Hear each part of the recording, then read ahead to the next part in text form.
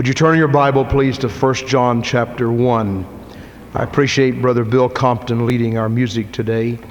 What a blessing to have these men of God in our midst who are willing and capable and able to serve the Lord. 1 John chapter 1, there are 10 verses, and we want to read these 10 verses. And the message today, real joy in 1984. Real joy in 1984. May we bow together in prayer.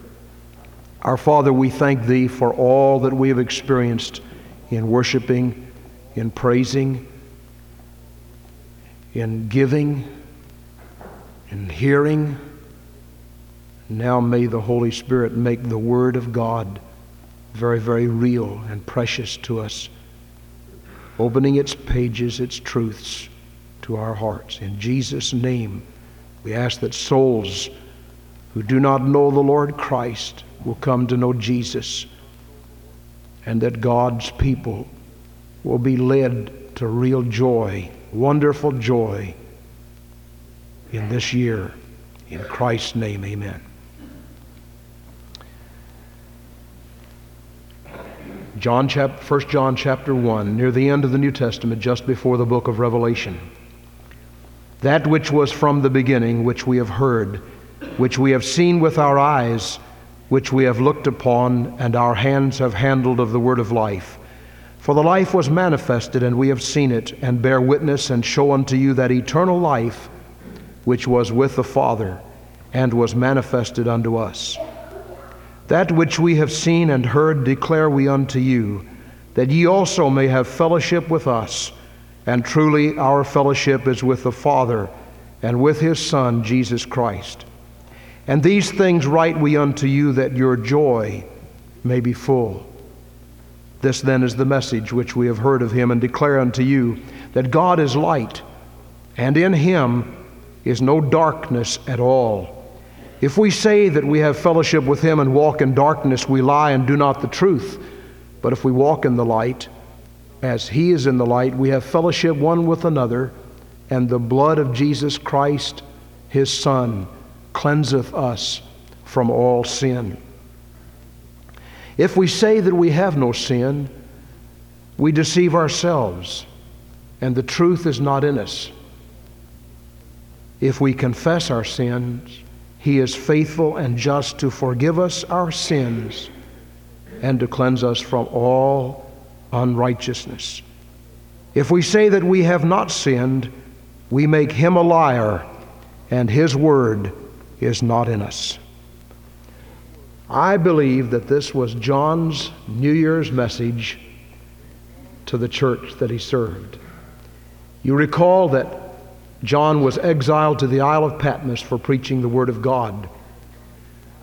Tradition tells us that he was later freed from that exile and went back to the city of Ephesus, where he served as a pastor emeritus, sort of. And he wrote the general letters of 1st and 2nd, 3rd John, and he penned the visions that God had given him in Revelation, and he sent them to the 7 churches. Now that church at Ephesus was the first church mentioned in Revelation chapter 2, the church that had left its first love, and I think that's where John was serving. After he had come out of the Isle of Patmos in the exile, he came back to that city, and he saw something happening that bothered him and disturbed him. And along with that, I think it was the beginning of the year. And he penned the 5 chapters of 1 John as a special message to the church, to God's people, to the Christians, saying how you can have real joy in this new year. The theme of this first chapter seems to be verse 4, and these things write we unto you, that your joy may be full. He says the reason I'm writing this to you is so you can be a joy-filled Christian. There's a big difference between happiness and joy. Happiness has in it the word happening, or happy or happening. And so many times our happiness depends upon the happenings that go on all around us. If we have enough money to pay our bills, we're happy.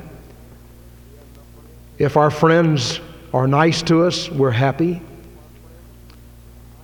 If we receive what we want for Christmas, we're happy. And incidentally, you made me very happy last Sunday morning in that wonderful gift you presented me, and I thank you for it.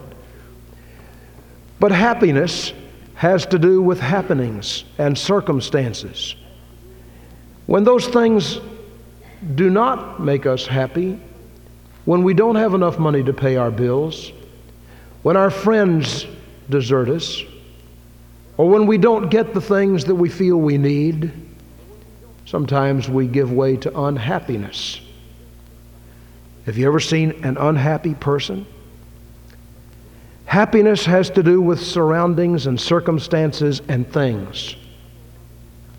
But joy is an entirely different matter. Joy is a condition of the heart that is at rest in Christ. Joy is spelled, the kids told us about it at that Christmas service, J-O-Y, J-O-Y. That must surely mean Jesus first, yourself last, others in between. And that's the only way to have joy. J-O-Y, Jesus first, others second, yourself last. But joy is a condition that comes into the heart when Jesus comes in, because Jesus is joy.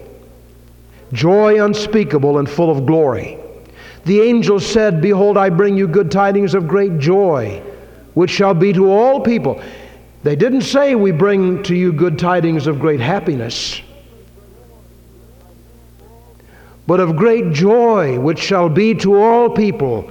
For unto you is born this day in the city of David a Savior, Christ the Lord. Now John says, I'm writing this out of a personal experience. I'm not giving you something secondhand. I'm giving you something I've experienced myself, that which we have seen, we have heard, our hands have handled of the Word of life. It was this same John who wrote in John chapter 1, "In the beginning was the Word, and the Word was with God, and the Word was God. The same was in the beginning with God. Without Him was not anything made that was made. And the Word became flesh and dwelt among us, and we beheld His glory, the glory as of the only begotten of the Father, full of grace and truth." Jesus is joy. And John says, I've experienced Him. He is real in my heart. He is real in my life. And my dear beloved friends, we cannot make something real to somebody else when it is not real to us. One of the great problems we face in soul-winning endeavors and witnessing, so many times people do not go witnessing. They do not go soul-winning. And we try to urge them, and we plead with them, and we beg them. But lots of times people don't go because they don't have anything to tell. They've never been changed. Jesus doesn't really reign and live in their hearts. Or if there was ever that joy there, it has been swept over into some corner of the heart, and our life and heart and mind have been filled with the things of the world. And there's no joy, no peace, no power, no purpose. John says, I'm writing this to you that your joy might be full. Well, now how are we going to have the fullness of joy? John gives us a threefold simple formula. And that's what this chapter is. Very brief. He said, here it is. Here's how you're going to have joy. First of all, recognize that God is light, and in Him there is no darkness at all. God is the end of your search for truth.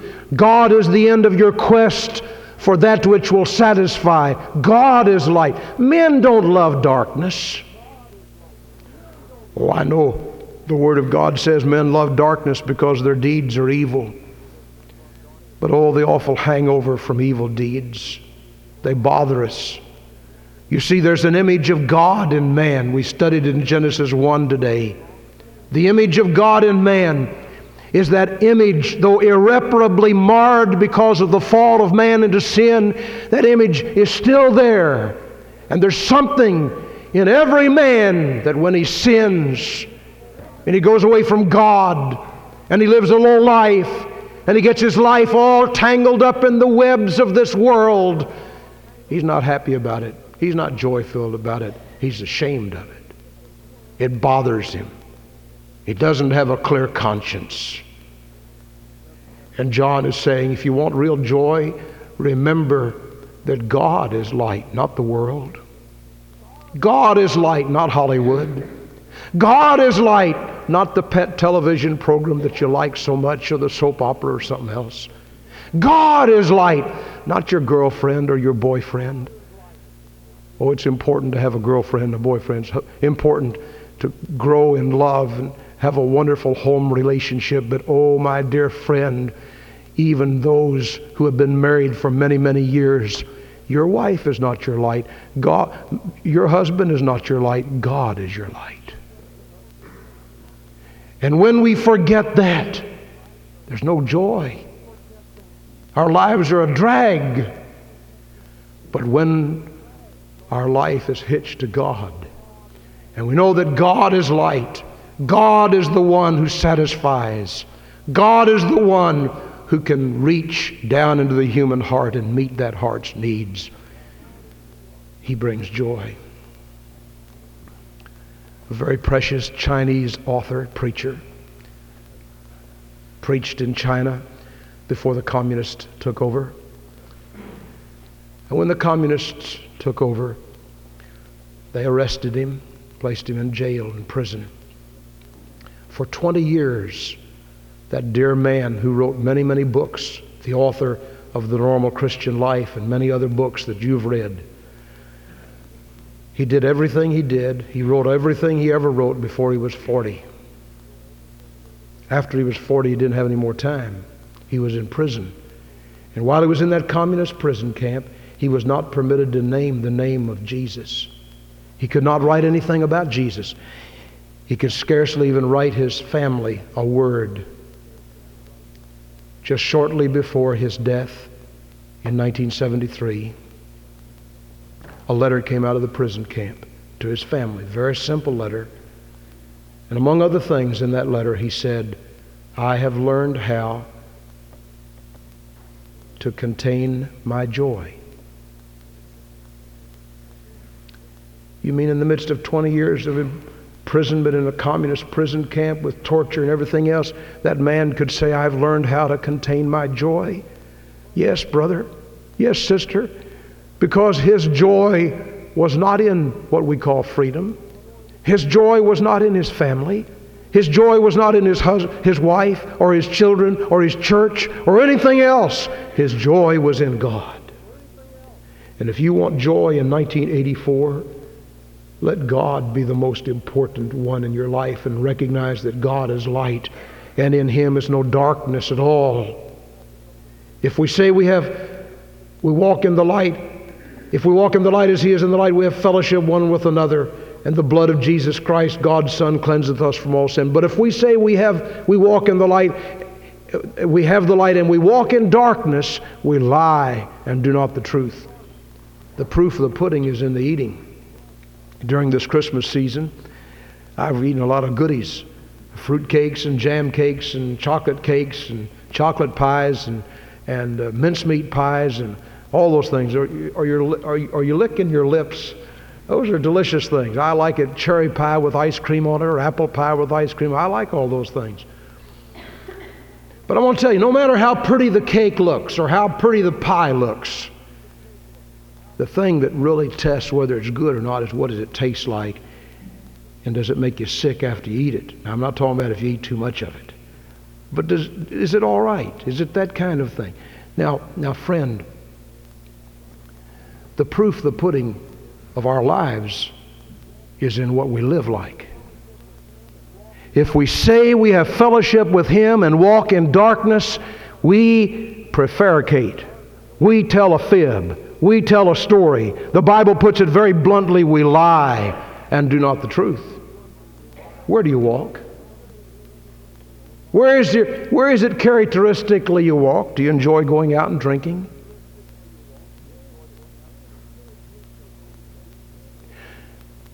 We've come through 2 big holidays, and I've been amazed at what I've heard on the radio telling people that if you get drunk, the only problem with getting drunk is just don't drive. You can call, an officer will come and take you somewhere and take you home safely. So don't worry about it. You can go on and get drunk, but just be sure that you don't drive while you're drinking. Well, that's good advice. Nobody ought to drive while they're drinking, but they ought not to drink either. Wine is a mocker, strong drink is raging, and whosoever is deceived thereby is not wise. At the last it biteth like a serpent and stingeth like an adder. Do you enjoy walking in lust? It leads down to the paths of hell and a wasted life. God is light. In Him there is no darkness at all. And if we walk in the light as He is in the light, then we have fellowship. Interestingly enough, this scripture verse says we have fellowship one with another. You would expect it to say we have fellowship with Him. Certainly we will. But if we walk in the light as He is in the light, God's people will have fellowship with God's people. We'll enjoy being together. And mark it down when somebody says, I don't enjoy going to church anymore. I don't like those people. It's not the people. Something wrong in that life. Because if we walk in the light as He is in the light, we have fellowship one with another. One with another. We'll enjoy being with God's people. I was glad when they said unto me, let us go into the house of the Lord. Secondly, if you want joy, there's something else we need to remember, and that's the sinisterness of the human heart. Verse 8 says, if we say we have no sin, we deceive ourselves and the truth is not in us. My beloved friend, if we want joy in this year of 1984, then we need to recognize the terrible tragedy of sin. Sin is a monster. Sin is an awful experience in the human life. I found what somebody said about sin. I want to share it with you. Sin is a powerful force in human life. Sin is not so much a thing as a way of life. It is a force which has taken hold of human life and rules triumphantly. Sin to the human being is like heroin to the drug addict, alcohol to the alcoholic, lewd pictures to the victim of pornography. Some force has overwhelmed and taken command of his person. He no longer rules over his own drives and passions. They have come to rule and to ruin him. That's what sin is, somebody said. And the Bible says, if we say we have no sin, we deceive ourselves. Oh, listen. First of all, to those who are saved, if we want joy in 1984, let's recognize that we're going to have to battle with sin. May God deliver us from ever thinking we've gotten to a point where we'll live and we don't get bothered with temptations and troubles and sinful lusts and the appetites of the body. We're going to have to deal with that. And in a moment when we think not, they overwhelm us. They try to lay our honor in the dust. They try to drag us down to a wasted life. And the only way to have joy and to have victory is to deal with the reality of sin and recognize that it's going to be a problem in our lives. That's to the saved person. To those who have never been saved, who are outside of Christ, sin is the nature of your heart. The Bible tells us that in the fall of man in Genesis chapter 3, God's image in man became irreparably marred so that you cannot pull yourself up to God by your own bootstraps. You can never be good enough to get to God. You could quit 1,000 things and start 1,000 other things, but there would still be that same self-centeredness and selfishness of the heart that only the blood of Christ can cleanse. And when you let Jesus in, He cleanses from all sin. And so in John's New Year's message to the church, I think he's saying, if you want joy in 1984, if you want joy in this new year, whatever year it was, I guess it would have been the first century, the end of the first century, I don't know, maybe the year 97 AD. John says if you really want joy, deal with that sin problem in your life. Hebrews chapter 12 tells us, wherefore, seeing we are encompassed about with so great a cloud of witnesses, let us lay aside every weight and the sin which doth so easily beset us. What is the sin in your life that so easily besets you? I don't know what yours is. You don't know what mine is. Many times we don't even know what our own problem is. We don't even know what our own sin is. And so the Holy Spirit says in the Scripture, find out what it is. Look into your own heart, take stock, recognize what it is. In some people it may be gossip. In some people it may be lack of faith, faithlessness. In some people it may be lust. In some people it may be some old habit, some old drug, some old alcohol problem that has been in the background of your life. Some people it may be profanity, it may be some sexual problem. Whatever it is, find out what it is and deal with it. If you want to have joy in 1984, find out what your sin is. The sin that doth so easily beset you, and make a beeline for Calvary. Take it again to the cross and trust the blood to cleanse from all sin. Thirdly, if you want real joy, wonderful joy, then look at verse 9 especially. If we confess our sins, God is faithful and just to forgive us of our sins and to cleanse us from all unrighteousness. I'm glad that verse says that. Isn't that wonderful? If we confess our sins. That word confess in its original meaning means to agree with God. That's what it means. If your child has done something wrong and you know that, they may not know that you know it, but you know it. And so you wait for that child to come and confess that problem to you or that thing he's done. What he's really doing is coming to say, Daddy, Mama, I agree with you that this thing is wrong. But as long as the heart is rebellious and that child says there's nothing wrong with that, I don't have anything to apologize for, I didn't do anything wrong, and he holds on to that stubbornness, he cannot have peace. He cannot have joy. And there will be a disruption of fellowship between parents and children. But when that child comes and says, Dad or Mother, I was wrong, what they're really doing is agreeing with you that what they did was wrong. That's what the word confession means. To confess means to agree with God.